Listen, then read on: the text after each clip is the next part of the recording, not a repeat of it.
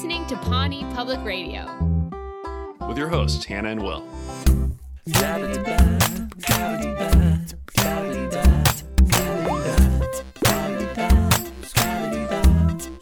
Hey everybody, welcome back. Thanks for coming back. Good morning. How'd everyone sleep last night? Thank you for starting your day with us. Or ending your day with us. Or this is the middle of the day. Thank you for, in the middle of the day, tuning into us. I like starting real specific and hoping there's at least one person who just feels like I nailed it. Someone just woke up and turned us in and they're like, they get me. Yeah. You're listening to Pawnee Public Radio. I'm Hannah. I'm Will. I was worried you weren't going to say I'm Will. No. I'm here for you. Yeah. I was worried to go, welcome to Pawnee Public Radio. I'm Hannah. It's always good to start with the trust exercise.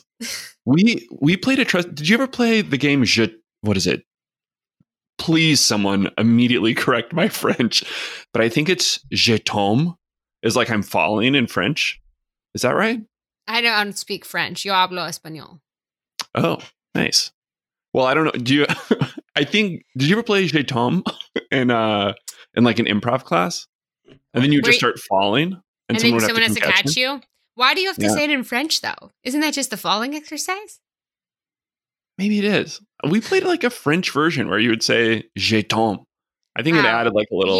I feel like you had a much fancier type of acting class than I did. Anyway, the moral of the story is that too many people totally committed and totally fell down. Oh, boy. You guys, the trust exercise of this episode is that we hope you watched it. And if you did, you're catching us now listening. You're very much the did you do your homework last night vibe, which I think is important. You know, I think there's a certain kind of work ethic that, I mean, we're certainly bringing to the table, you know. Are you shaming? Up on the episodes. Are you shaming? No, you guys, you don't have to have watched the episode. We still want you here. Yeah, take out your Parks and Rec workbooks. And you're going to want to turn to page 27. You're like guilting them. You're like the guilty teacher. You're not just like, did you do your homework? You're like, did you do your homework? You know, I stayed up till 5 a.m. grading papers. This is why I'm still single. It's because I care so much about this class. Like, did you do your work? You up the ante in that teacher Everything scenario. Gets a little better with just a little bit of shame.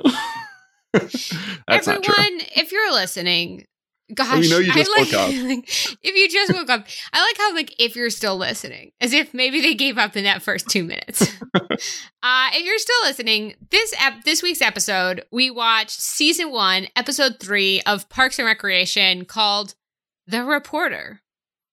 How do you feel after watching it? First feelings before we jump into the story. From the gut, before we get intellectual. Yeah. Let's engage the full body. Yeah. How do your knees feel? How do your feet feel? Yeah, I did.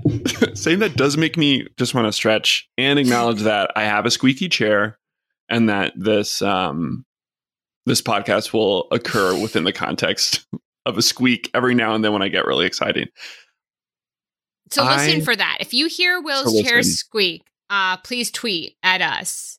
It squeaked. Just tweet squeak. In real time, please.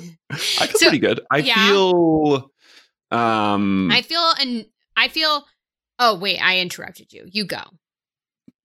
We can take turns because I mentioned that I feel kind of like you did have a stronger emotional reaction to this. I felt like I was seeing old friends for the first time in this episode, because there are like elements and there are sort of like textures that we get introduced to for the first time that feels like, you know, walking through your old high school after being away for a while. For me, I felt like, if we're sticking with the old friends metaphor, you don't want to go high school? You want to stick with friends?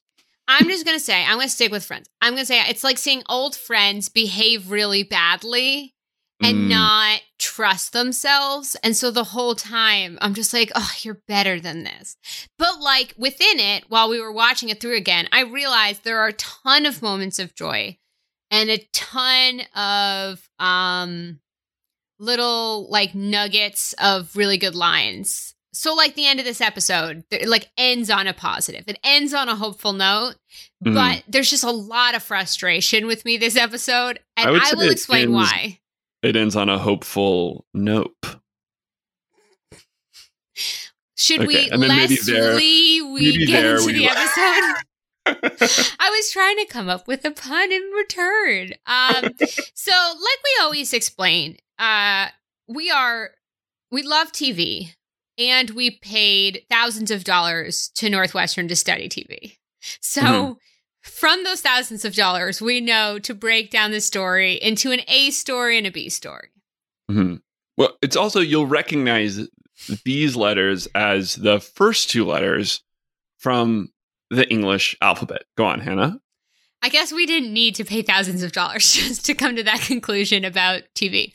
So there's an A story and there's a B story this episode. Will, do you want to lead the way on this little A story of what happened, the main meat of the episode?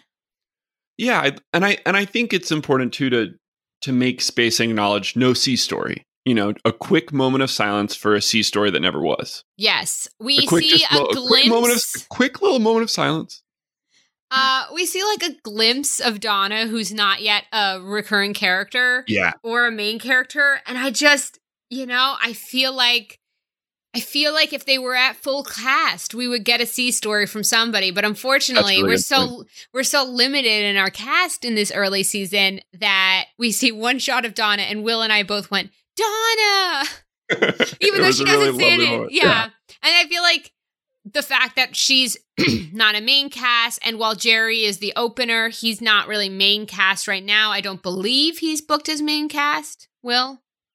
I don't think so. I think he's mostly relegated to leading preteen nature. And if we're wrong about him not being main cast, well, good, because that would be very Jerry of us to demote him before his time.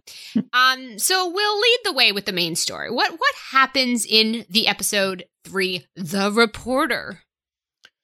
So this is all about the press.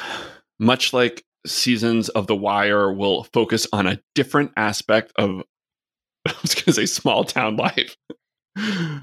Maybe I don't need to draw an analogy to The Wire. Maybe I can stick to my A story like we agreed I would.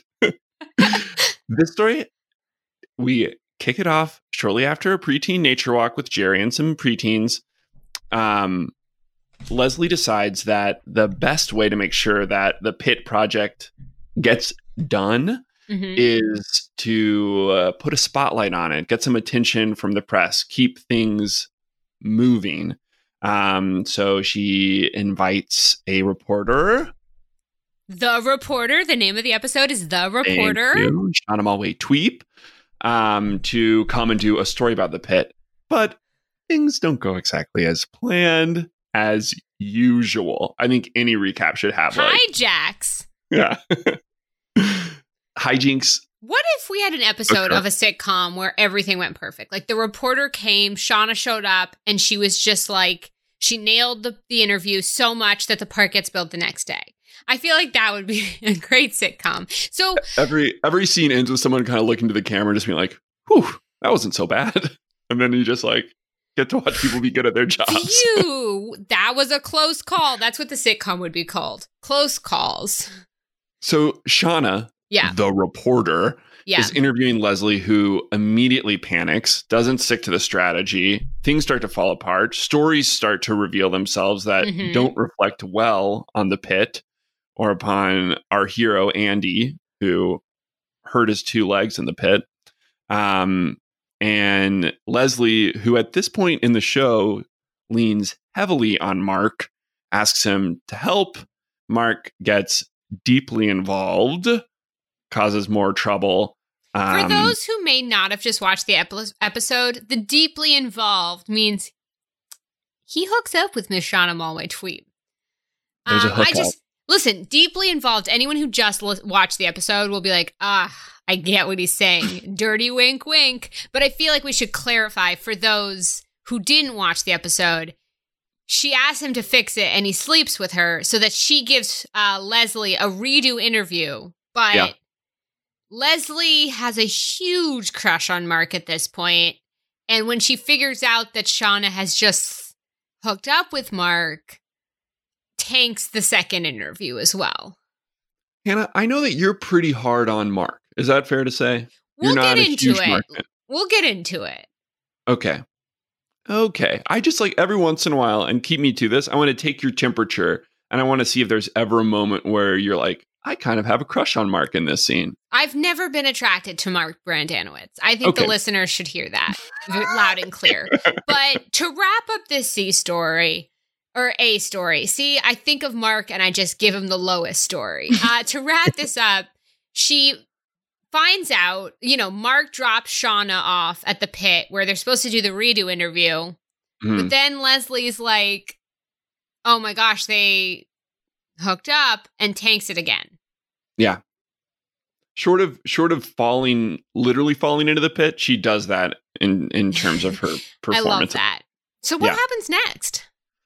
So Leslie panics. She goes to her now, it seems like immediately her closest friend, which is Anne. She goes over to Ann Perkins. Leslie loves intensely. It doesn't surprise me that it only took 3 episodes for Anne to be her confidant. Yeah. And I think it's a combination of she needs someone to help and she needs someone to help her. And Anne fills that role beautifully. Leslie goes over. She confides. She spills what I will call the tea about Mark and Shauna. Anne gives her the advice, which Leslie already had, to go and confront Mark Brandanowitz in his office. And so Leslie goes and she does, and things don't go exactly as she planned. Mark quits the subcommittee. Leslie is left alone. It's up to Anne to go and confront Mark. Tell him we got to make things right. Well, because before that happens, Leslie, I'm getting all worked up. No, Leslie gets another interview with Shauna Malwae-Tweep. We're introduced to JJ's Diner, which is very exciting, or this episode, but she goes to JJ's Diner and is very positive about the pit. But Shauna Malwae-Tweep starts listing all the bad quotes people have said about the pit.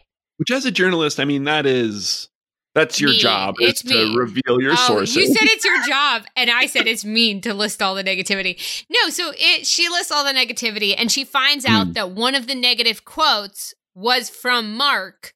Mark didn't realize that when he was in bed with Shauna Malwae-Tweep, that was still on the record. He forgets to say off the record. And that's when Ann Perkins finds that out, she goes to Mark and says, we got to fix this. So Mark and Leslie, Mark and Ann try to fix it, and they almost do. Shauna goes, well, we're in a romantic relationship. I won't publish that. But Mark goes, we're in a romantic relationship? And he really screws the pooch. So she still publishes all the things. And maybe worse. And maybe worse. Than before, yeah. But Mark does apologize. And the article that's published, while very negative, ends on a hopeful, we'll see. Hopeful, nope. How many times do you have to repeat a pun before it becomes laugh out loud funny, do you think, Hannah?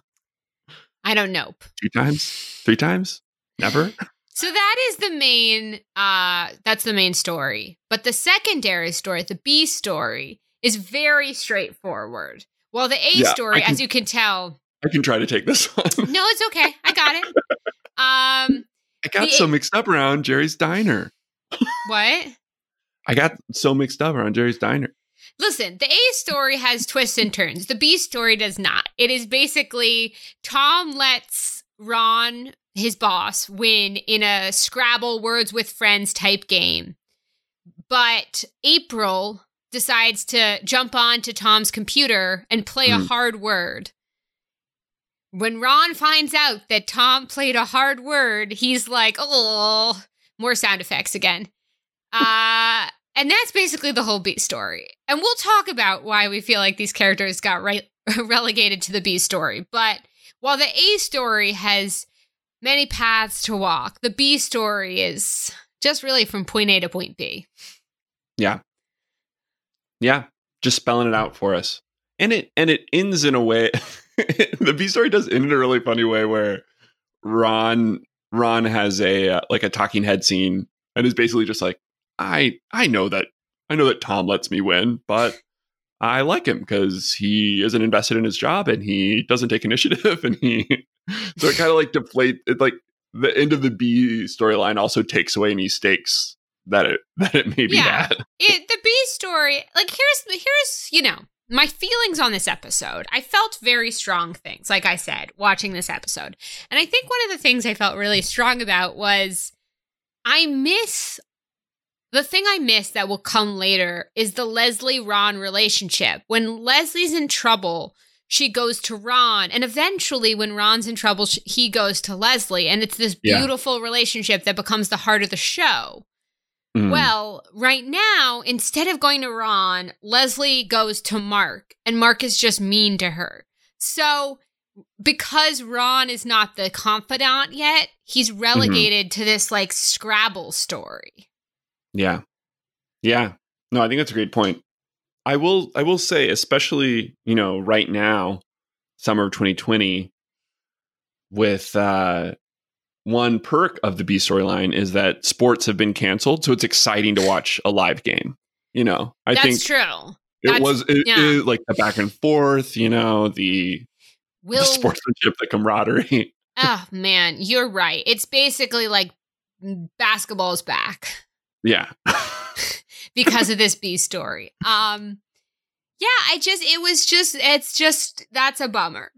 It's like, as much as I get frustrated with Leslie and Mark, I'm also just frustrated that we don't get Ron and Leslie. Like, that is the show. Yeah.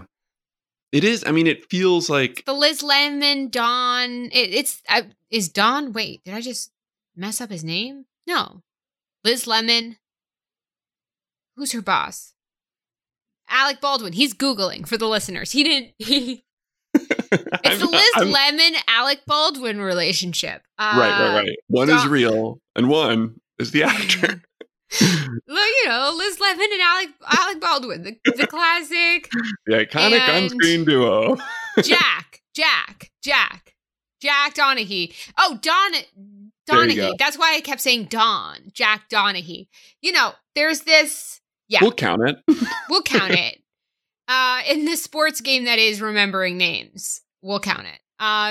It also feels like maybe we compare everything to high school in this episode, but it reminds me of watching, like seeing your friend be with someone that they shouldn't be with, kind of things, with Leslie and Mark paired up. Well, we need to actually, you know what? Quick subject change. We need to talk real quick about something, Will, because you brought up cool kids in high school being Mark.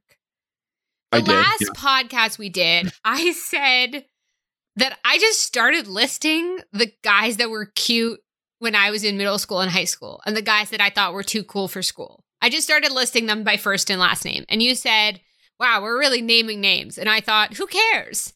One of them tweeted at me. Don't talk to me. Talk to him.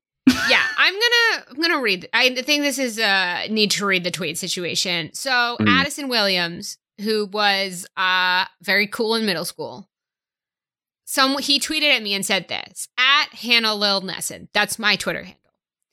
Got a cryptic message from a friend last night that just read 5850 with a link to your podcast. Chiming in to say hello, wavy emoji. And then he said, I peaked in middle school for sure. And then he screenshotted the podcast at that point, which is apparently, he screenshotted it at 5835. Apparently that's, someone sent him the timestamp where I mentioned him. That's a good friend. I have a lot of feelings about this. The first one is, I can't believe we're one away from the people we're talking to. That means someone's listening on the other end. That's pretty exciting. What did you think was going on here? I don't know. I just thought we were talking into these mics. So my first feeling is excitement that people are listening. We should be clear, too, that the mics we're using it's just two cans connected by a piece of string. So yeah, I didn't know that worked. What's your second? Your second thing. Second thought is probably the sound effect of, I mentioned purple and they listened. That was like a sound effect combined with words.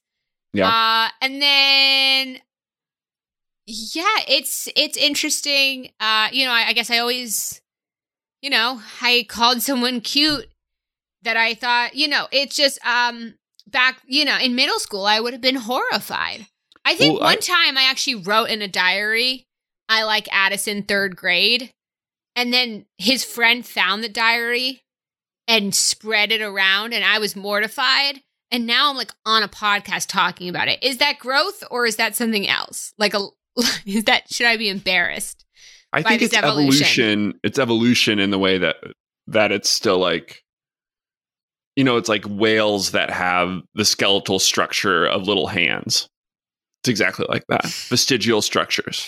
I think it's that kind of evolution where there's whales growth. That have this. Can you send me a photo of this whale? So vestigial would be the word that I would play against Ron. VESTIGIAL. Vestigial. I think triple word bonus. Yeah, you definitely get all the points for this one. It is kind of. I mean, it feels like a magic trick that you. How quickly we heard from Addison. I'm just touched. Yeah, I'm touched. Addison, I guess Will asked me to speak directly to you. Thank you so much for tweeting at us. Yeah. I'm really glad someone cryptically sent you the message. I did like you in 3rd grade. I hope that sits well with you. Yeah. Which maybe brings me, I actually had a similar, I didn't bring this up, but I had, a similar experience in middle school of people I had a crush on or just thought were like too cool for school. Say her name. Say her name. His name was Nicholas. Oh, okay. His name was Nicholas. Great. Yeah, Nicholas Offerman. Older than the rest of the students. This is a joke. I really thought you were going to share in this embarrassment. And I was like, Nick Offerman, Adam Scott, Megan Mullally, if you are listening, I hope someone cryptically sends Nick Offerman a text that just says the timestamp. Time code. And he's I like that as a way of communicating, of just like, it feels kind of like a Bible verse of like 5850. It's sort of an omen. Anything with a code that needs to be decoded. You're on board with. I'm in board. On board. Totally in. Well. Okay, next time you misspeak, I'm going to call it out. You asked me during the A-Story recap how I was feeling about Mark. I'm sort of curious, how are you feeling about Mark? When we were watching, you mentioned you had a lot of thoughts, some from a friend. I want to, let's talk about Mark. No, well, I think, we've talked about how Mark is like this straight man to a lot of things. We talked about him as like a proto Jim character in A Prank-Free Life. But I think there's something, I was just thinking on this watch where it's like, maybe most people in the world have like a bit of Mark in them, or it's sort of like, he's there to like get through his day. There's like, he's not there to make any friends. Like, I sort of have this feeling where it's like, actually, one of the reasons that I take issue with his character or have trouble with it sometimes is because like, it feels like he doesn't want to be there. He doesn't want to be at his job, which is actually like a very relatable See, feeling. I just still like, okay, so something I love about this is that we talk about him as the Jim straight man, but the person who gets to sort of straight man Mark this episode, Anne, I almost called her Karen because we're talking about The Office. She asks Mark, do you know that you were on the record? And he goes, well, I didn't know. We were just like in bed. And she goes, well, did you say off the record? And he says no. And she gives this look. And then the same look she gives again when Mark, they almost get out of it. They almost get out of the sticky situation. And then Mark has to be like such a dick to Shauna Malwae Tweep after just sleeping with her. And Anne's face just being like, ugh. Is the straight man, the like Jim straight man that I crave because he's being bad and she straight mans it. For those, I just realized, should we explain what a straight man is? Because we keep throwing this around. Just real quick, like in comedy, if someone's being like super goofy, the straight man comes in and sort of calls out the goofiness so that almost like the audience is the straight man. So like if we'll do something goofy. Okay, you guys can't see this right now, but I'm doing something incredibly goofy. And I come up and I'm like, wow, that's quite a goofy thing. The audience laughs out of recognition. And so that's when we talk about straight man. I just realized maybe we should mention what that is. No, I think that's great. It only works if the person, almost like if the audience feels like the person deserves to be called out. And because Mark does so many things that deserve calling out, her straight manning is more earned than his. Yeah, or one thing that I like about this episode is that it's the first time that his power is really like undercut in a way, and we see him being oblivious. Yeah. You know, where it's like, because he's smooth up until like the third act of the episode when suddenly he gets them into like more hot water by saying something on the record that he shouldn't have. What are you thinking? Well, I had this improv teacher, James Mastriani, if you're listening. I'm sorry, I feel like we can use first and last names because Addison Williams was listening, who loved in improv scenes to be the straight man. And he said, you know what? People shit on the straight man in an improv. Everyone wants to get to be the goofy, weird thing. It's more freeing and fun. But he goes, I love being the straight man because it just undercuts that in audience relatability. The problem is with Mark is like, in every moment, and I know we're almost talking about like 5 different things, but it's like in every moment when he tries to straight man, he's just sort of an ass. And James was always like, the straight man doesn't have to come in and stop the fun, which is almost what Mark's character as the straight man does. I call him like the wet blanket, but it's like, and James was always like, the straight man, people assume the straight man has to come in and be like, Will, stop doing that goofy thing. But really, the straight man just gets to with joy be the voice of the audience. And it's like, I just feel like he fails. I don't know. I hear you. I think another thing that that a person playing this straight man role does is it keeps the show grounded in its own reality. And so part of what we're describing is that there's a friction between what the reality of the show is and the reality that Mark is keeping us grounded in. And that like Mark's reality is more cynical and more individualistic and more like, his reality is very much connected to him. Right. And that it's like, he will help if it benefits him or if it's easy. At least at the beginning of the show, I think. See, because I kind of almost disagree with you. Like, I feel like if they had leaned into that, if Mark leaned into, I'm a guy who in every ounce hates my job, and like, that's not the most fun thing to be. But if they had leaned into that more and more to a comedic point, then maybe I'm on board. But and this is, I don't even know if this is a spoiler so much as looking ahead. He just becomes the definition of blah. Instead, it's like he can't choose a path. And this is not, I love this show. This is my favorite show, to remind people listening. I know every word to this show. I love it so much.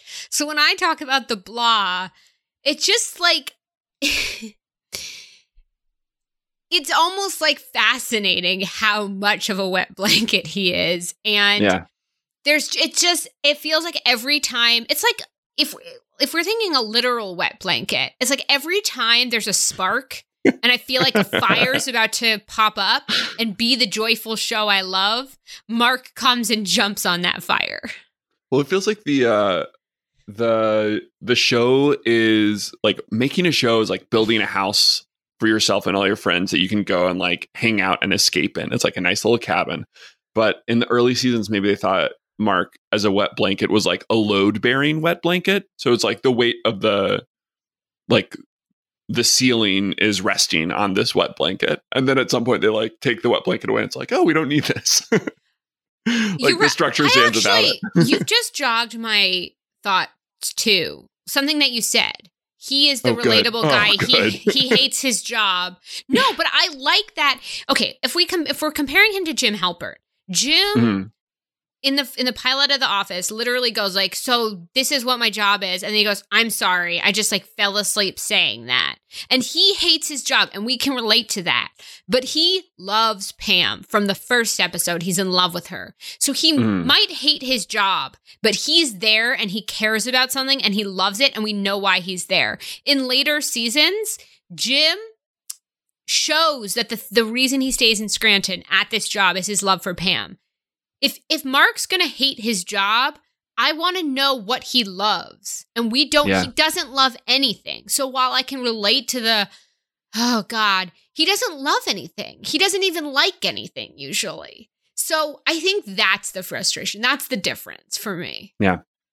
So you don't have a crush on him in this moment. Is that fair to say? I've already told you, I've never been. And the crazy thing is too, okay, this is actually a spoiler. So skip ahead 20 seconds if you don't want to hear this. It's not a huge spoiler. It's just, a baby one. So Anne watches this behavior with Shauna Malwae-Tweep.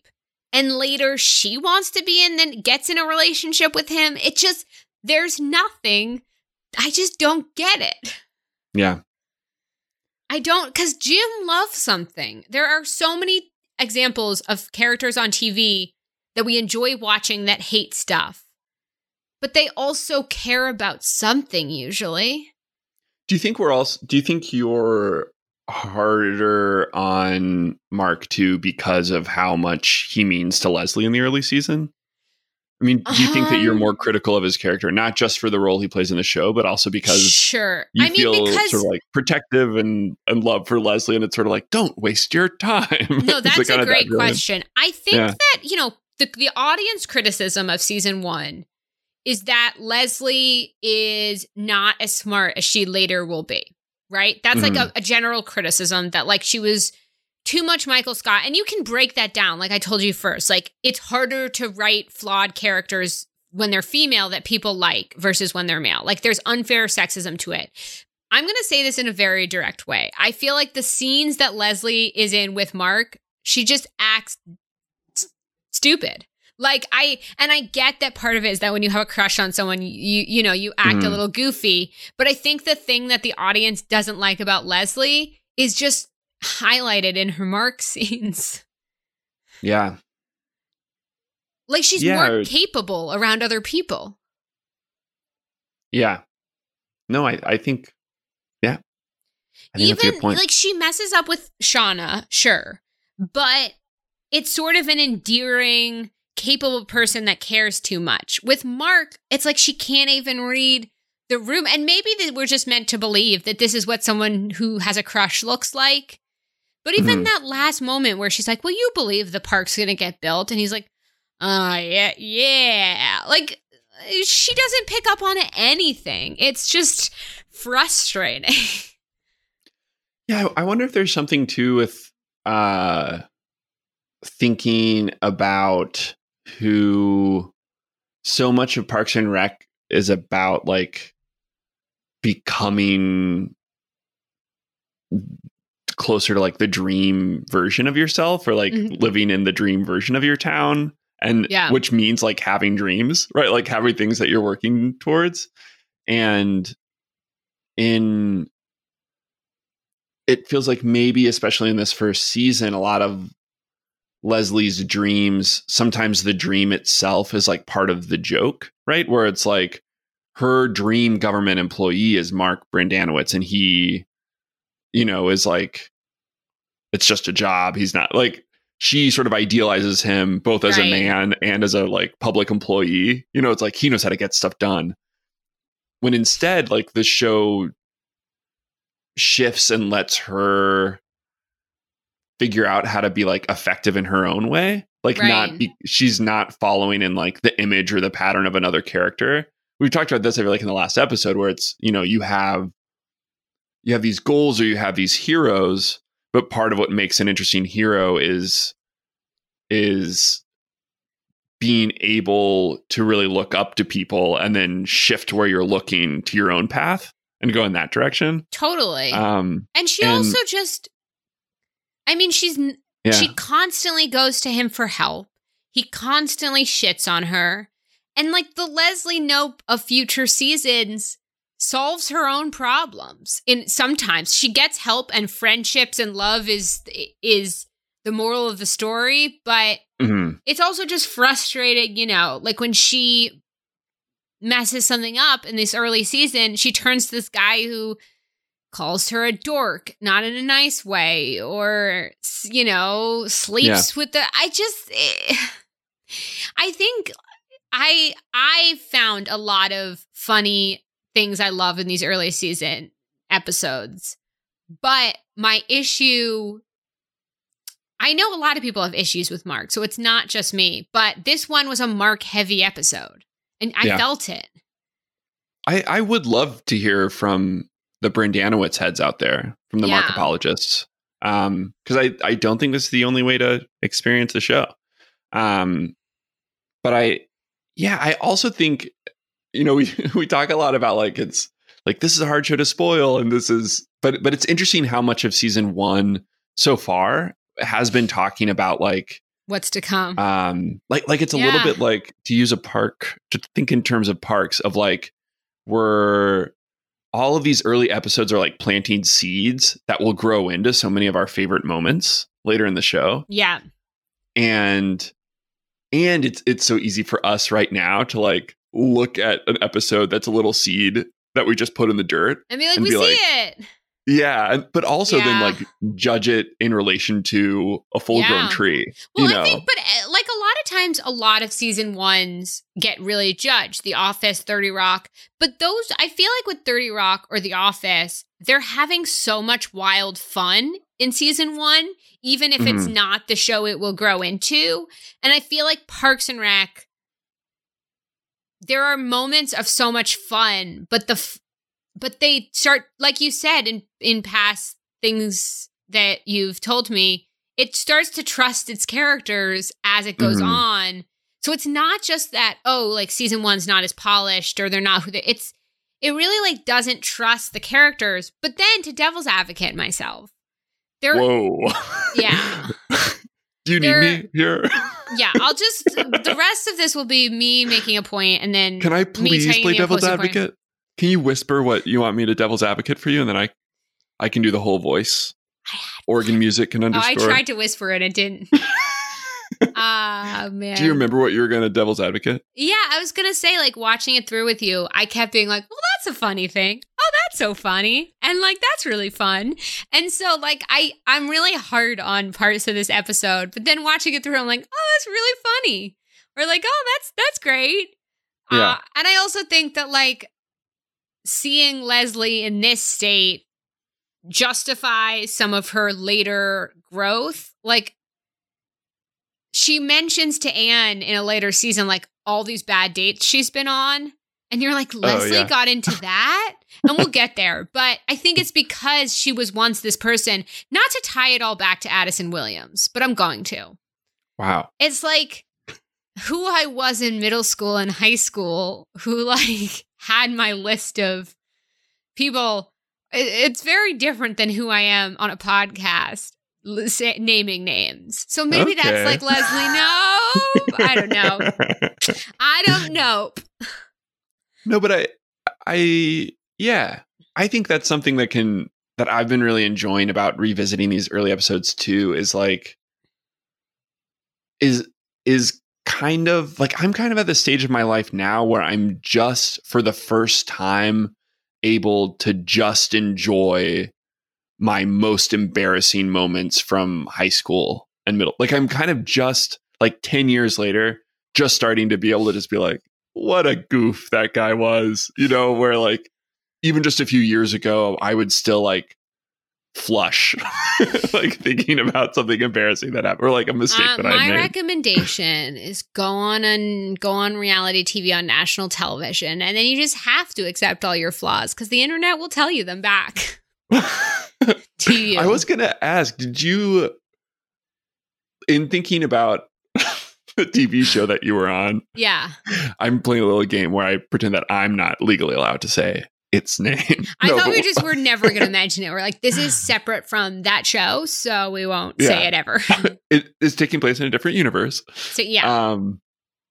No, I mean, did you feel so like the scene when they're in the conference room and Shauna has the little tape recorder? Did you ever have those moments like mid confessional scene on Survivor where you're like talking to someone and you're like, the difference is you are not in control at all. So I feel like more like this was how we started our podcast. We kept stopping it. Like, oh gosh. So much more the podcast than like an island show confessional. I definitely think, I will say, actually, this is a great question because now I'm thinking the first, so later on, no. Yeah. But at first, I was so scared to say something and then be wrong. We're talking about Survivor, if you're really confused.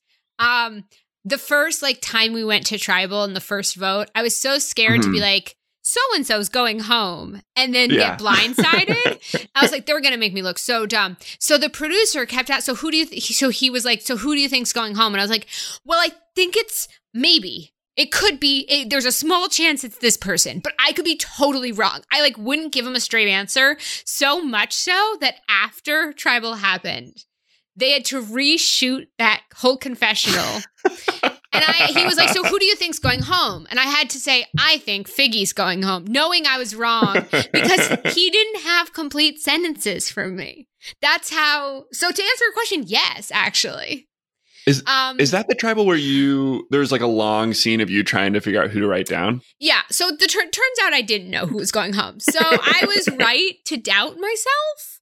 But it is, the scary thing is that the tape recorder isn't within reach on Survivor. If you say something, it's not right there. But that's a great question. No, I actually related to a lot of this episode because I feel like I've been on both sides. Like I have been interviewed and I have done a lot of entertainment journalism. I've written for Men's Health, People, Mike.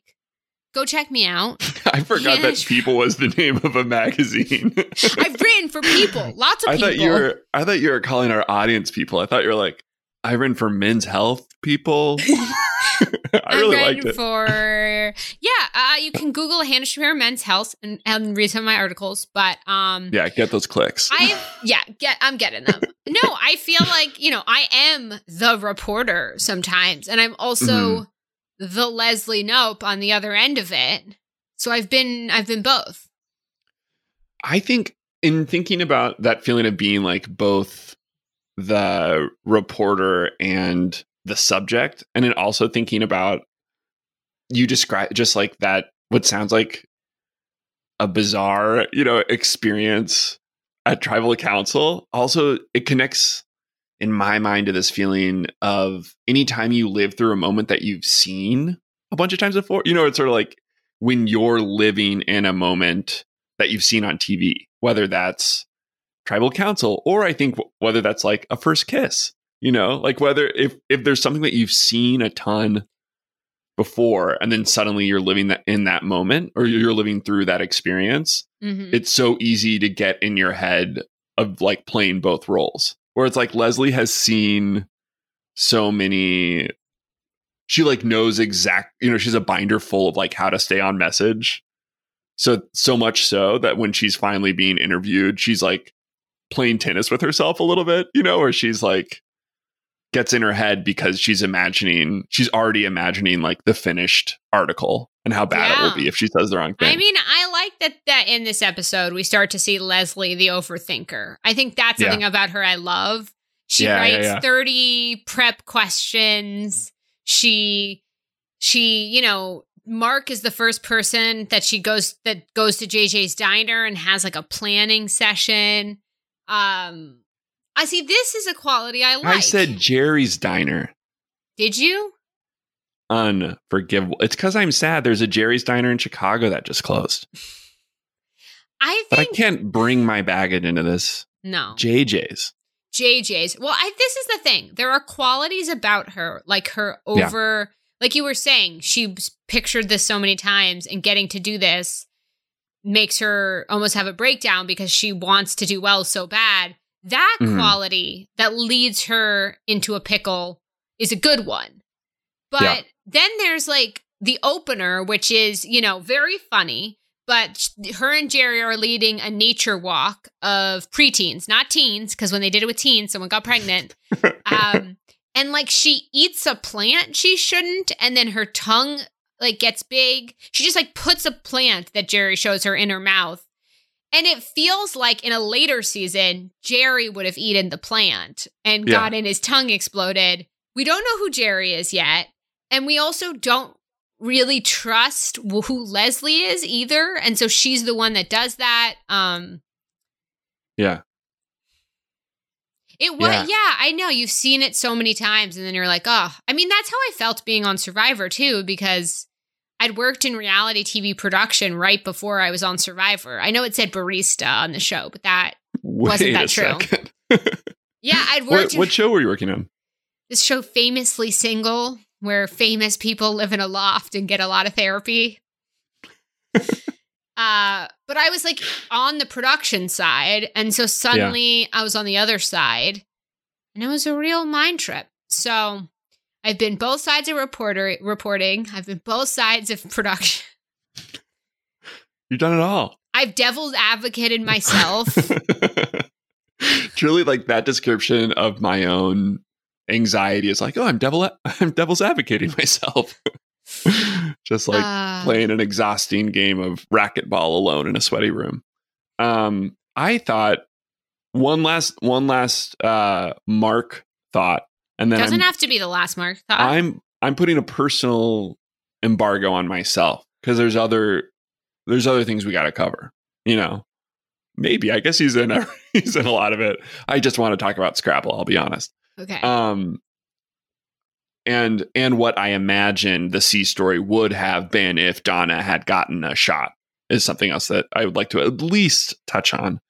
But I think the thing that you said about, you know, Leslie having like thinking through every possible scenario and is both what makes her an optimist and in some ways a realist. Like she has a binder in which she's thought through all the options and she's choosing to believe that, you know, there's a version that will lead to something better. But I think she's absolutely doing that with Mark, right? Where she is interacting with like a hypothetical version of him, right? Like she's interacting with her idealized version. Is that what we do when we have crushes though, in general?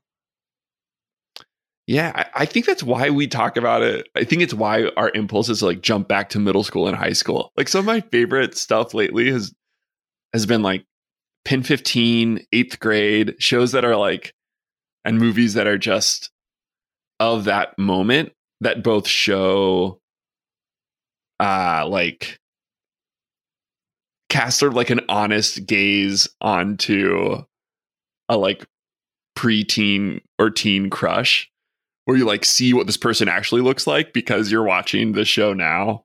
But then, so Addison Williams, did I build you up in my head when I was a third grader, or are you as great as I imagined? Let us know. This whole podcast will just be addressed to Addison. Yeah, the podcast is slowly becoming like a pretty good plot for a rom-com. They reconnected through a podcast. But is the moral of the rom-com, he was really Mark Brendanawicz. And she's good on her own. Wow, I'm the pessimistic rom-com character. I would say She's Got Mail 2020. I'd say this is where your book begins. The rest is still unwritten. You know. Before we jump into the Scrabble, I know we both want to talk about this exciting B story. I just I have so much empathy for Leslie in this episode, where everything she does with Shauna Malwae-Tweet makes it worse. Yeah. Just being on the other side of interviews, like I had a castmate give this interview and had a very complex answer about Christianity and how this one person may have viewed her because of it. And the headline just became, I don't think X wanted to talk to me because I was a Christian. And it's just so easy to get so passionate and say the wrong thing. I also, like, on the red carpet of my season, had a reporter be like, well, did you know you could beat the winner was going to win? You must have known. Like, we had him high in our rankings. And I wanted to be like, well, what did you think? Yeah, at the time, without his winner story or edit, what I could see at the time, I thought I had a chance. Like, what? And then but then you have to be careful because I can't, the headline could easily be Hannah screams edit, which is not what it is. And I had another instance where I talked I just got gabby with a girl and I just talked for like an hour and it got boiled down to 2 paragraphs. It wasn't what I wanted. And then I got angry. And then my friend was like, you can't get angry at the reporter. They can report on it. And I was like, oh no. So I understand. I think especially when it's about silly things, like how easy it is to be misunderstood. Yeah, well, it's sort of the same with like, oh, right, we're all reducing each other all the time so that we can have these, like, a nice little box that we can interact with. But to be very clear, I'm also a reporter and media. I'm devil's advocating myself. Devil's advocating. I'm going to lose my job, Hannah. Before you can speak, Will, I like to devil's advocate myself. I'm like the target demographic for devil's advocating. I'm a cis hetero white man. I've been devil's advocating since forever. Put me in, coach, he says to the coach, who's the devil. We got some fan art, and I'm riding on the high of, like, are there little phrases? Like, could there be devil coach? Like, I'm kind of chasing. We're going to talk about our fan art. I know. We're very excited about it. Very thankful for the opportunity. At the same time, I've been a reporter, and I know that you're just trying to get the truth out there. Yeah. And there's so much good media, and vilifying the media is really detrimental because then corrupt people can get away with things. If there's no truth to look at, if the media is all lies, then you can do whatever you want. And, reporters and editors, they're trying to hold people accountable. Yeah. No, absolutely. I think there's something too of, like, going back to thinking about season 1 in the context of all the other seasons of this show, which is also like, there's something about, you only have so much time. You have like a 22-minute window into the lives of these people. But because there are all these seasons, you get to spend like hours and also in a way years with them. So then that, time is a construct. And it works in both directions where, like, the characters become, more human to us over time. And the more we get to know them, the more complicated and complex they get to be. And I think also, like, bigger in a like a comedic sense. Like, once we know the ways in which they're grounded and, like, what you were saying, like, what they love. Well, there's that TV trope of, like, characters, I forget what it's called, where characters, if it's done wrong, which I don't think it is in Parks and Rec, characters become almost cartoonish versions of themselves. Like a little thing. Like if Will, as a grounded human, always says, "From my heart," by season 6, he's singing a song about his heart. Like, sometimes TV shows take it too far where they're almost like, they're almost like animated versions of themselves. But I feel like Parks and Rec, I think, does it the right amount. Yeah. I think so. But, Will has been itching to talk about the Scrabble thing. I'm so excited we're here because I play Words with Friends, but I don't play with friends. I play the team option in Words with Friends, where it's the first team to get to 250, and I play with strangers, and I've gotten very good. I'm always like team leader. I get the most points for my team. So Words with Friends teams. Yes. Does that mean that you're playing both sides? No, I don't devil's advocate. Is devil's advocate the right word? Am I saying the word wrong? No, I think that's probably true. I was imagining like that Pixar cartoon where you're playing chess against yourself. No, it means I get paired with strangers. And I can see their photos before we start, and I try to guess who's going to be good at it. But I don't play Words with Friends with friends, so I think I'm doing it wrong. I got it. So it's not, because I've been thinking about that of like what's a game you can play with someone to like stay in touch. Do you have anything like that where it's like a game that you're playing? Well, I've joined. So I had a friend who hosted a lot of game nights, and he invited me to a virtual werewolf game. And then through him, I connected with this group, and they play werewolf for like 8 hours a night, every night. But once or twice a week, I'll join in and I play virtual werewolf over Zoom. That game has started stressing me out because it's just people. Lying. You're like trying to figure out who to kill, right? But I will say it's fun because there's a lot of conversation and it's a lot about what people's behaviors are. I like games like that where it's not where you get to like almost hang out in a fun way. It's like a roller coaster of fun. What do you think? What do you think Tom gets out of this like low status relationship of letting Ron win? Yeah, I think Tom's a mover and a shaker. I think he's interested. I mean, he says later on in Perks, like he's in government for the connection so he can eventually build a business. So he doesn't really care about being good at his job because he doesn't want to be in this job. He cares about connecting with Ron as a potential future business person. So he's just trying to, but then it begs the question, I think, of would Ron want to be business partners with someone who can't spell a 3-letter word, you know? Yeah. Do you play Scrabble? I've just started playing. I got it. We got a board for Christmas. Ooh. Yeah. That's the holiday with the tree. You know. Christmas. No, it's a good one, yeah. Me and my Jewish roommate were in an elevator once, and it smelled like pine needles, and we couldn't figure it out. We kept talking about it, and then we realized it was Christmas time, and it was a Christmas tree had been in there. Being a Jew. I felt that way with like Jewish holidays when I went to Northwestern. Where I was like, what is everyone up to tonight? What do you mean everyone? It was still a small portion of people. Compared to Arkadelphia, Arkansas. See, compared to Brookline, where I used to think Jews were like half the world. Yeah. And then I looked at a pie chart in like 8th grade and realized we're less than like 1%. But I'm from such a Jew-heavy town. Yeah.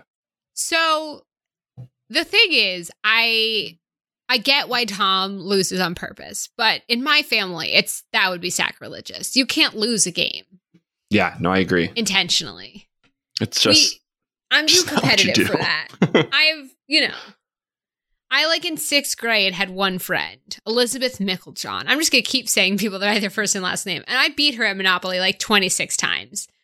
And I should have let her win one. But you don't do that. It's not what we do.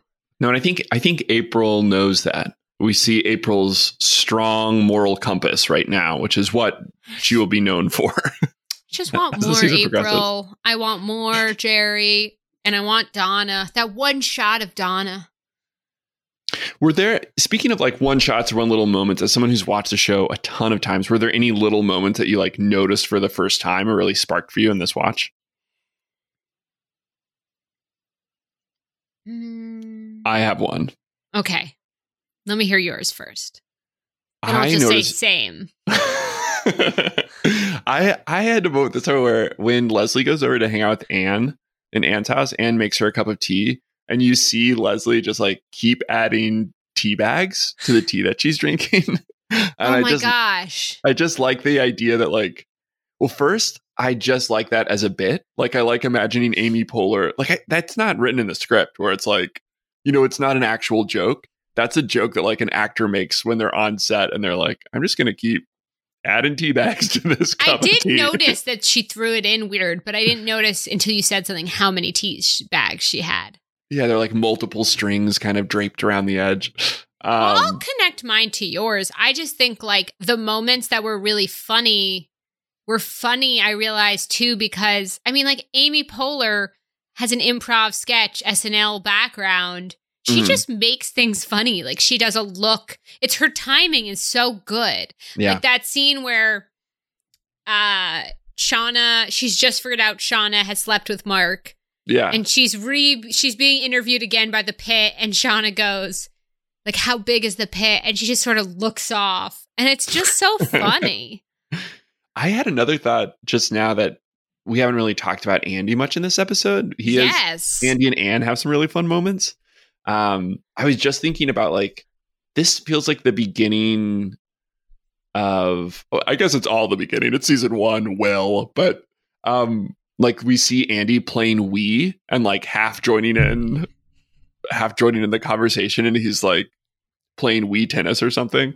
And it feels like they're starting to let Chris Pratt like be more and more playful. Yeah. And like, I mean, people complain because I think Anne and Chris Pratt, Anne and Andy, just like Liz Lemon and Alec Baldwin, Anne and Andy are both not their best selves in this relationship, and because of it, they're less likable when they're either single or in other relationships. But they do have reasons they like each other. Yeah. The moment of this episode when Andy is just like, what did he say? They hook up? Like, called it. And Anna's just like, yeah, he did call it. And then he's like, well, he's thinking with his other head. Oh, I hate when men say that. Like, he's kind of becoming himself. Yeah. Because Chris Pratt was supposed to be like a brief character on the show and was just so good that they made him a main character. But, you know, he's just supposed to be Anne's girlfriend. He's supposed to be Anne's boyfriend. And that's it at first. And so figuring out what the writers started we're watching the writers discover that he should be a main character. That's cool. Mm-hmm. Yeah, that's fun to watch that. And every time April was in the same room as Andy, we would go, she loves him. She just loves him, even though she's not doing anything yet. Yeah, and there's a fun... I mean, Andy plays a crucial role in this episode when he reveals that he falls into the pit because he just got super drunk. Was going after a toaster. Yeah. So I think we start to... That feels like such a good thing of like, again, thinking about the reporter, this feeling of Leslie is trying to do a thing that she's seen before of like building the story around this, you know, this martyr, this hero who has fallen into the pit. And it's just like, well, the more time you spend with people, the more you're going to realize that like, maybe we're all just chasing our toasters, stumbling through pits. I just, you know, this episode makes me excited to watch the characters become themselves. That's what it is. And then a lot of frustration, again, with our Mark. But unless there's anything else you're like, oh, shoot, she forgot to talk about Mark's car. I think I'm ready to hear some town halls. I don't know about you, but I'm feeling 22. Mm-hmm, mm-hmm. Sorry. Taylor Swift's album, the day we're recording, is coming out tonight at midnight. And I thought, is it not? I've just seen a picture of her looking sad, scared, alone in the woods. She announced today on Instagram that an album drops at midnight with 16 songs. Just think, by the time that people listen to this, we're going to all know all the words to the songs. That's exciting to think about. No, let's go to our town halls. Yes. Because I want to say again before we jump in, it's been so much fun to have people reach out and say they're listening, send us voicemails, emails, townhall@pawneepublicradio.com, tweet at us @Radio Pawnee. It's been great. Will, this is your first big experience stepping into that realm. How does it feel? Of hearing opinions on getting words, getting from feedback friends. from strangers. That's a great way. How does it feel? Everyone's been really nice. That's mostly true. No, it's been great. I feel like I just keep learning more and more that it's nice to just throw out words and thoughts and ideas. I was gonna say void. That feels disrespectful. No, but I'm always surprised by like what sticks, what feels like sticky to people, or what's exciting either about an episode of TV or a podcast about an episode of TV. And I think it's a thing that I love about.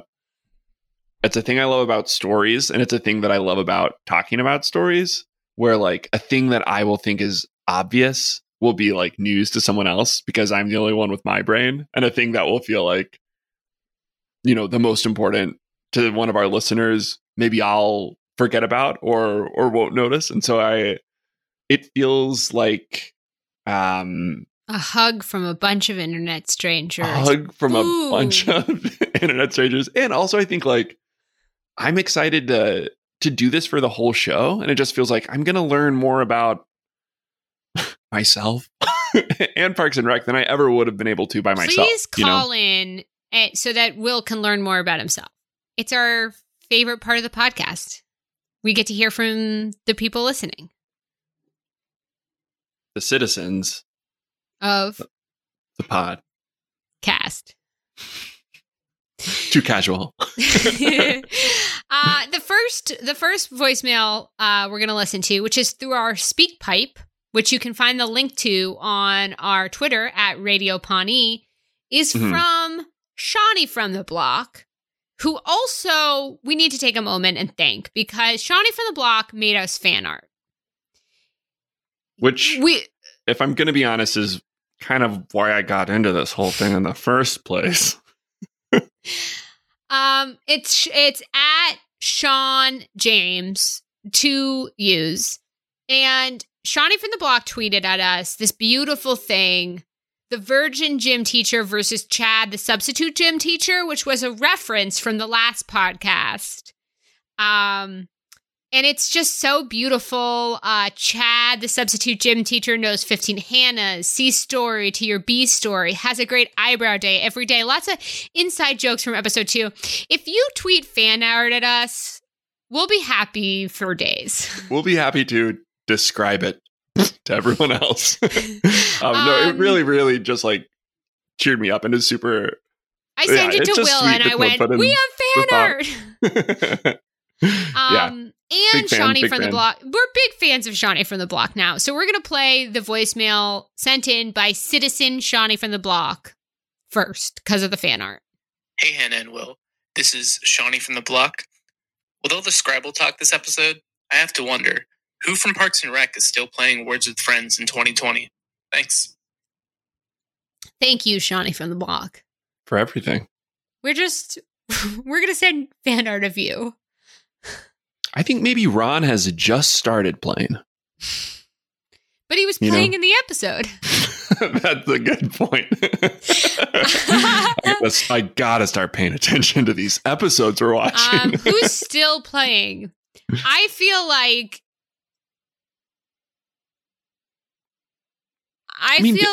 Donna might have like she might be playing with some like, C-list, B-list celebrities. I feel like maybe she has like a ritual. Her and her cousin Genuine back and forth. For those who have not watched Parks and Rec before and just know Donna from the 1 second shot of her, you're in for a treat coming soon to a podcast near you. As you might have surmised, I like to think that maybe here's one out of left field. April and Tom play together. This was like their first moment of friendship. And even though it's tension, I think maybe they still play together, ironically. And maybe they both try to get the lowest score. I think Leslie in 2020 plays Words with Friends with Anne and just sends her compliments. Because this episode was one of the early cases of Leslie complimenting Anne.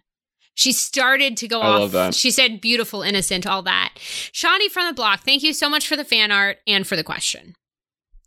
The next voicemail we got, so the first episode of Town Halls, which was last episode, episode 2, we got 2 messages from Connor. Connor R and Connor Young. Yeah, I just from pluralize Connor's. them. Yeah.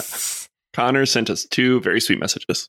Connor R and Connor Young are back again this week. They're starting to become reoccurring characters in the Pawnee Public Radio Town Hall, which I'm thrilled about. So should we start with Connor R or Connor Young? Well, which one? Let's be alphabetical, you know? Okay. So Connor R. Hello, Pawnee Public Radio. This is Connor R. I have a question for you guys. It's actually more of a mystery.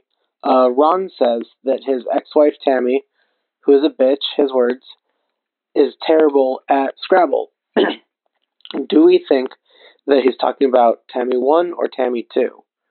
My theory is that he's talking about Tammy 2, because despite the fact that she's a librarian and should have ample vocabulary, she thinks reading is for nerds. What do you guys think? Thanks, y'all.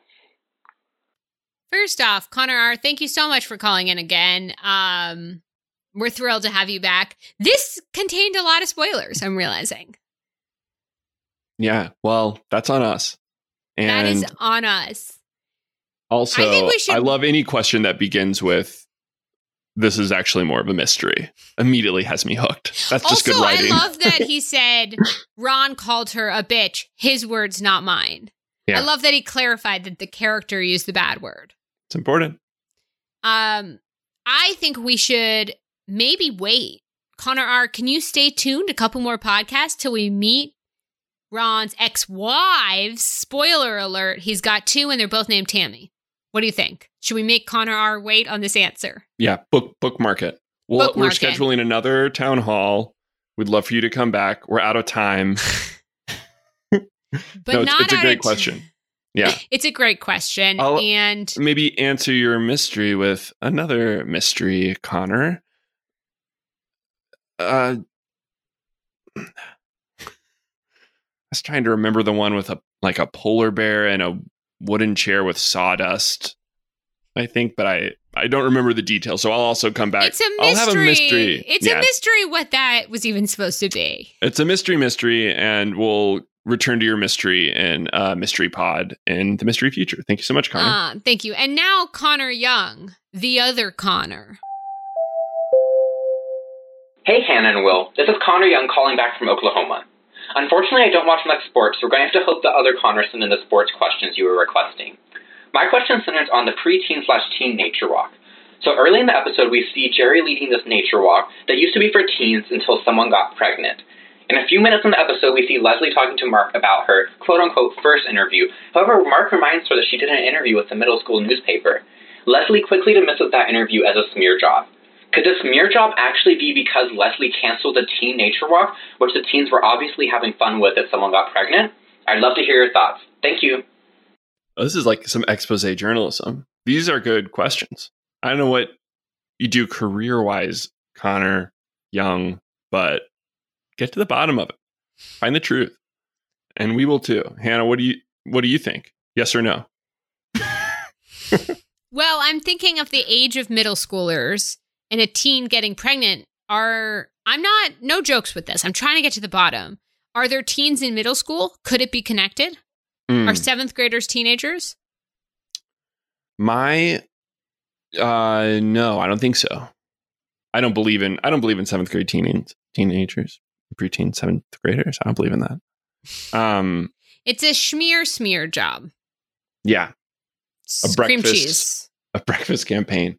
I think that I don't think it's connected. I don't think it's connected. Don't think it's connected. But I'm sure there are middle schoolers who are drawing that. I'm sure that is like one of the many conspiracy theories at Pawnee Middle School. Then what was the smear job, if not about the nature walk? I kind of like imagining that it was about the penises.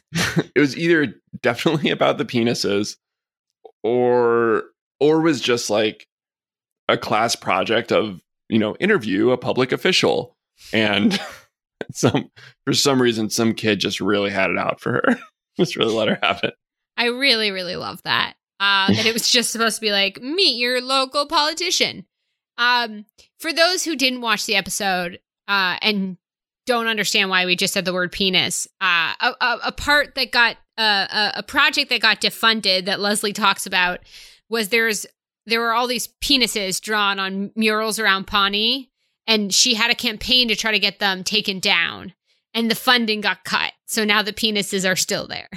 Yeah, they got rid of 5 penises, but they're one still haunts her. It's a great joke. Yeah.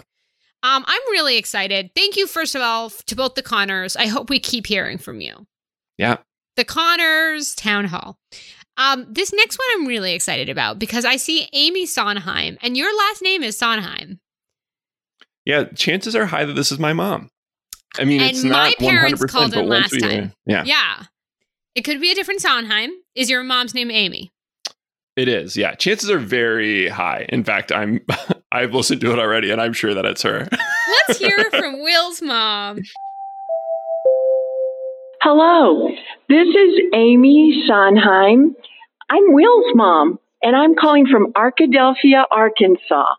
I would just like you to comment on how the stand-up comedy influences the sitcom comedy on Parks and Rec. For example, there's a lot of puns, visual puns. Andy doesn't have a leg to stand on. The park situation really is the pits. Thank you. Will, your mom is so sweet. Yeah, first of all, like mother, like son, you kept punning. And she loved the puns too. I've played her again. Sorry, take that again. It just kept playing her audio. First of all, your mom is the sweetest, and also like mother, like son, you kept noping around with puns. I kept noping around, and she loved the puns too, all the way from Arkadelphia. Now to get into her question. The stand-up comedy improv background, how does it influence the show? I love this question. It's a great question, Miss Sondheim. Yeah, and my mom's an incredible English teacher, so I think she's doing a great deep read of the text here. I learned from the best. Thank you, Mom. Yeah, I think there is something of like the word play incorporating itself into... I mean, that's anytime you're like a screenwriter or writing a story, there might be a pun on the page that then lends itself into like a lived reality of like, no, not a leg to stand on. And so you break both the characters' legs. And then Andy has to deal with, and Chris Pratt as an actor. Yeah. Like, I have 2 casts. How do I figure that out? I mean, Miss Sondheim, a room full of comedy writers made all these amazing puns, but we will point out later in the show, one of the best lines from the show coming up in a bunch of episodes was actually a Chris Pratt improv, meaning he just came up with it on the spot. We'll get to that joke, but when we do, Miss Sondheim, I will let you know, because that is purely because of his comedy background. You are right. Amy Poehler is one of the founders of Upright Citizens Brigade, which is the theater that I wrote on a sketch team with and for a couple of years. So yeah, they're the comedy background definitely makes even the most serious episode very fun. There's no serious episodes. The one serious episode. Yeah, I think that is so fun where it's like the and that even the visual metaphors of the show are like part of the joke. Like everything is like part of the same fabric. I love it. Miss Sondheim, please call in again. Will, why don't you choose whichever voicemail you want to hit us with next? We have 3 more. Hey, Hannah and Will. I just love your podcast, and I look forward to listening to it every Tuesday morning. My question for you is, should I eat my waffles before watching the podcast, while listening to the podcast, or should I only eat the waffles while rewatching the episode of Parks and Rec? Thanks. Now this is my mother. We're doing back-to-back moms here. This feels like a very like Leslie Knope-ism of like heavily leaning on the mom content in a way that I really relate to and want to celebrate. My mom has been so enthusiastic and so supportive. I love you, Mom. She tried to rate us 5 stars and may have accidentally clicked 2 stars. If you look at our ratings, they're all 5-star and 1 2-star one. Or as we like to call it, the mom review. Or maybe so let's try to bump her 2-star rating up to a 5 by killing this question. Killing it in our response? Yes. Earning it? Well, Earning first, I just like to say those stars. Maybe she thought that we were 2 stars, in which case I understand that makes sense. And then my other response is just yes. I think you can eat waffles before, during, and after. Maybe chew slowly, so it's the same waffle. But I think you should get a new waffle each moment. I think waffles, in the spirit of Leslie Knope, get a new waffle for before, another waffle for during, another waffle for after, another waffle, and a dollop of whipped cream for when you watch the episode. Hannah is standing on her desk right now. She got incredibly worked up. Also, if you have your Pawnee Public Radio bingo card out, this was the first waffle episode. So yay! Make sure you're putting that on there. Yeah. With a side of Mark. Wah, wah. Let's hit us with one of the final 2 voicemails, Will. Okay. Hey, Hannah and Will. Hannah's dad here. Love the podcast. Great second episode. I love the sports focus especially. I think now that the Dodgers have signed Mookie Wilson for 13 years, they probably don't need any fans. Although hopefully they'll get some to pay the $380 million. Go Mookie. I learn so much from your dad every time he calls.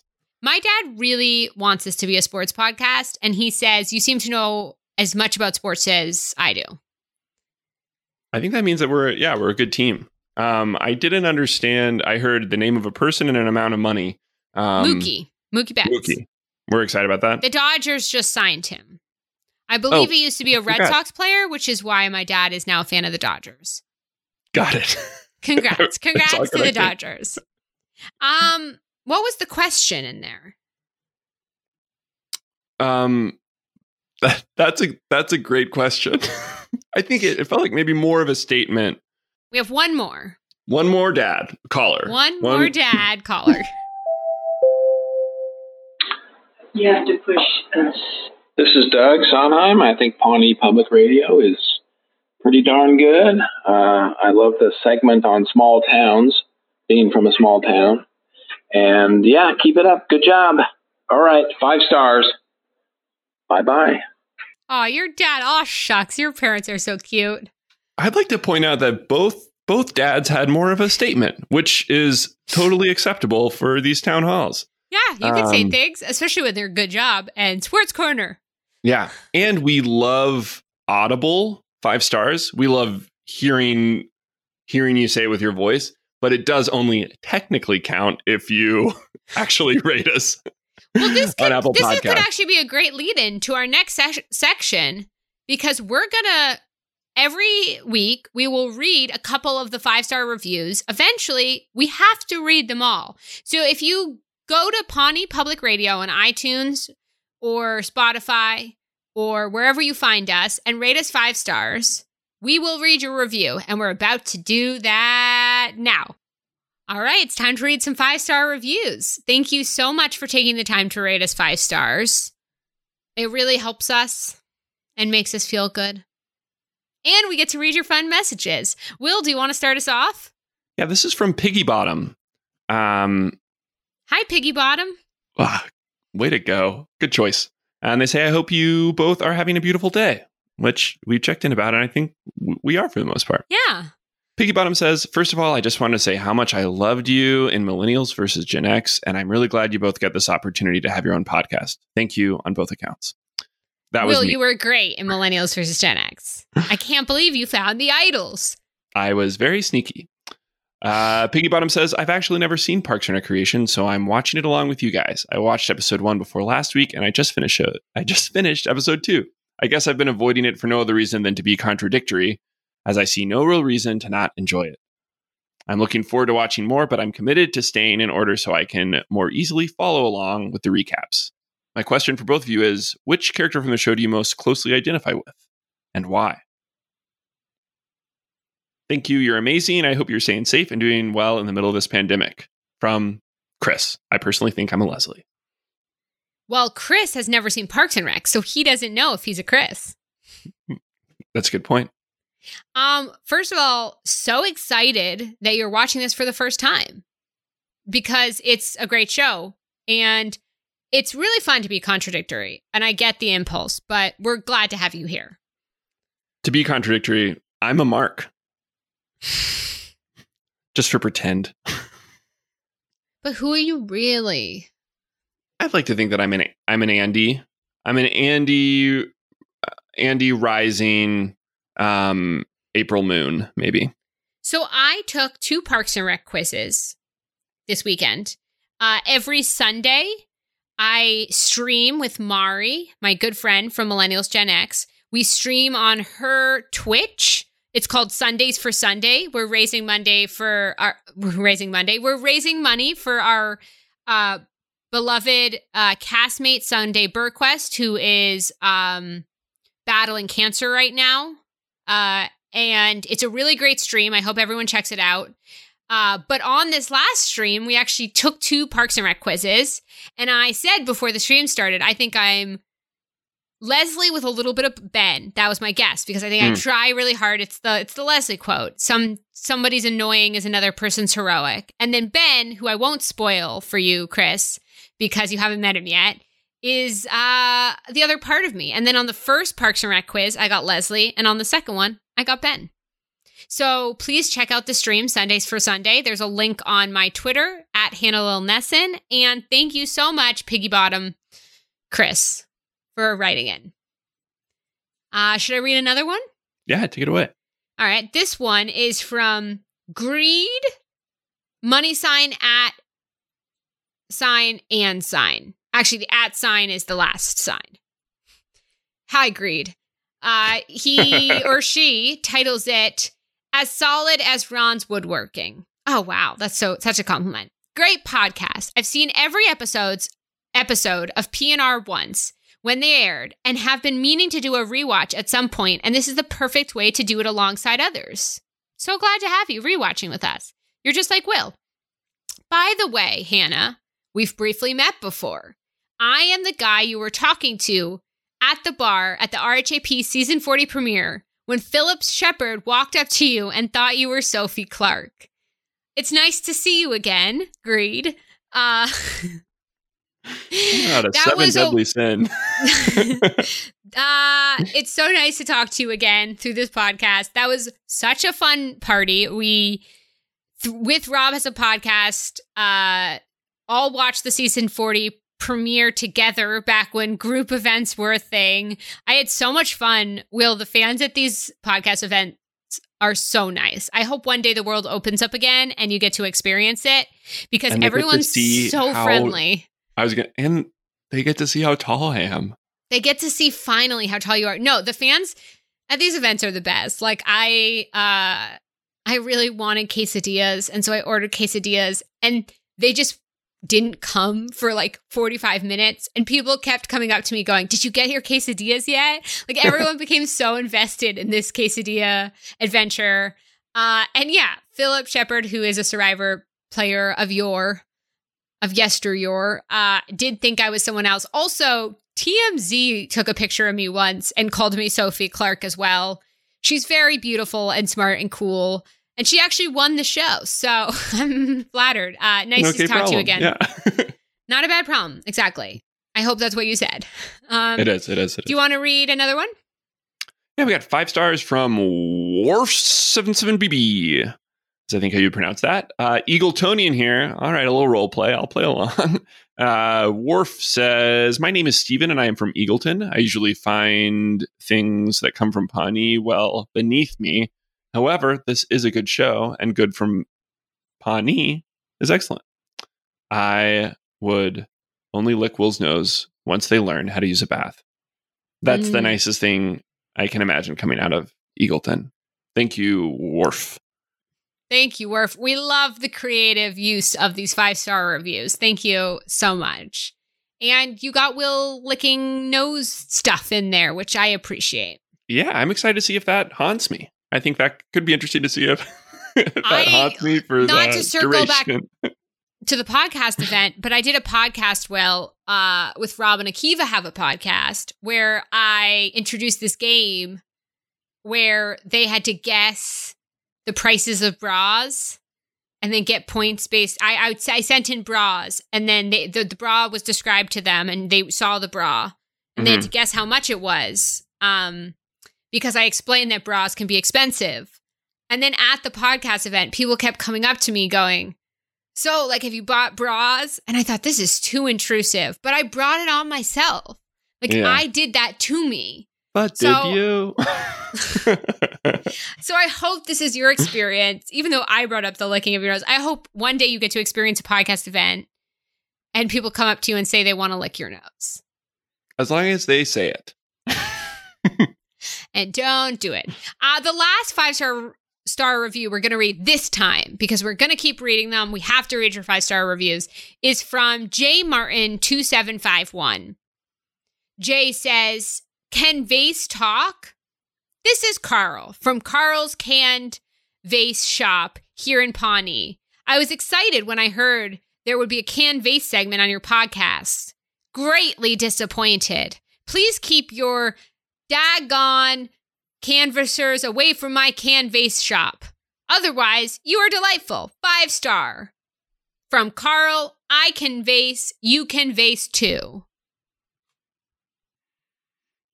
That was great. Like that. I don't even think that needs commentary. I think it's comedy on its own. Yeah, no notes. No notes. No notes. No feedback, but thank you for the 5 stars.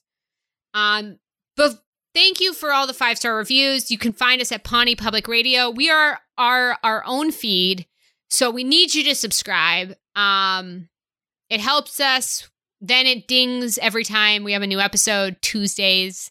Please keep sending in your 5-star reviews. They're the best. It's really good for the environment if you do those. So good for the environment. Because we care about the environment. And if you do, you'll give us 5 stars.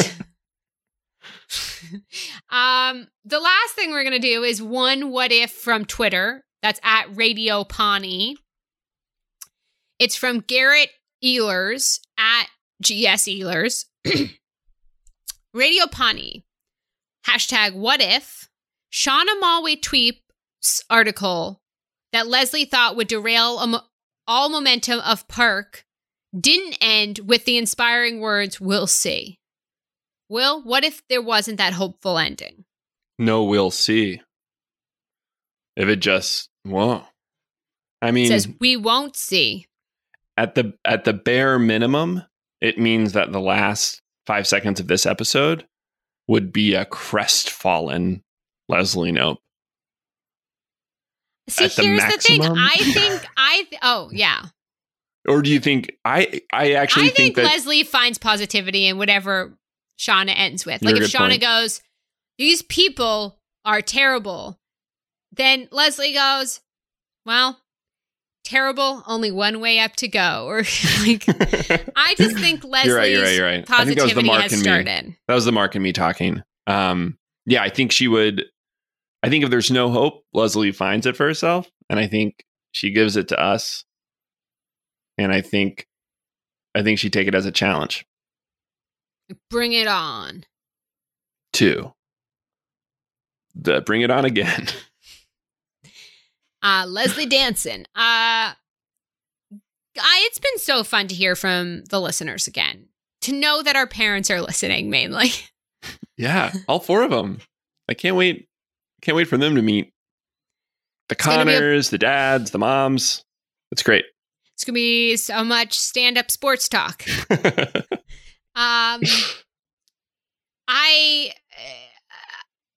I think that if it hadn't ended on a we'll see, I think Donna would have gotten her first line.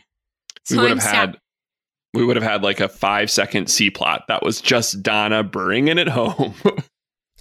Oh man, just to bring it home ourselves. Will, is there any last thoughts on episode 3, The Reporter? You'll just have to read my article, which will be published on Tuesday. Oh no! In a fictional small town paper. Why did I have to podcast with someone from the old media? That's a line from a later episode. Thank you. Remember, I love this show. I think that's what I want to remind the listeners. I may have my critiques, but I love the show. And I think if you made it this far, hashtag preteen nature hike. That's great. Hashtag preteen nature hike. Take a moment to enjoy the great outdoors. Please send us that hashtag to let us know you made it.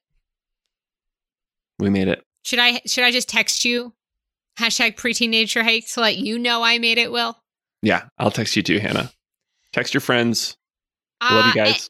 And just a reminder, one last time, please follow us at Radio Pawnee. My individual handle is at Hannah Lil Nesson. Will's is... I'm at Will Sondheim. You can also email us, townhall@pawneepublicradio.com. We also have a website, pawneepublicradio.com. We have our speak pipe. We want to hear from you. We love our Connors. We love our parents. You could be next. That wasn't a threat. That was just a statement. And you should please subscribe and rate us 5 stars because we will continue to read these 5-star reviews. Thank you so much. I'm going to go eat some waffles for dinner right now. We'll see you next Tuesday. Bye for now. We're so excited. We miss you.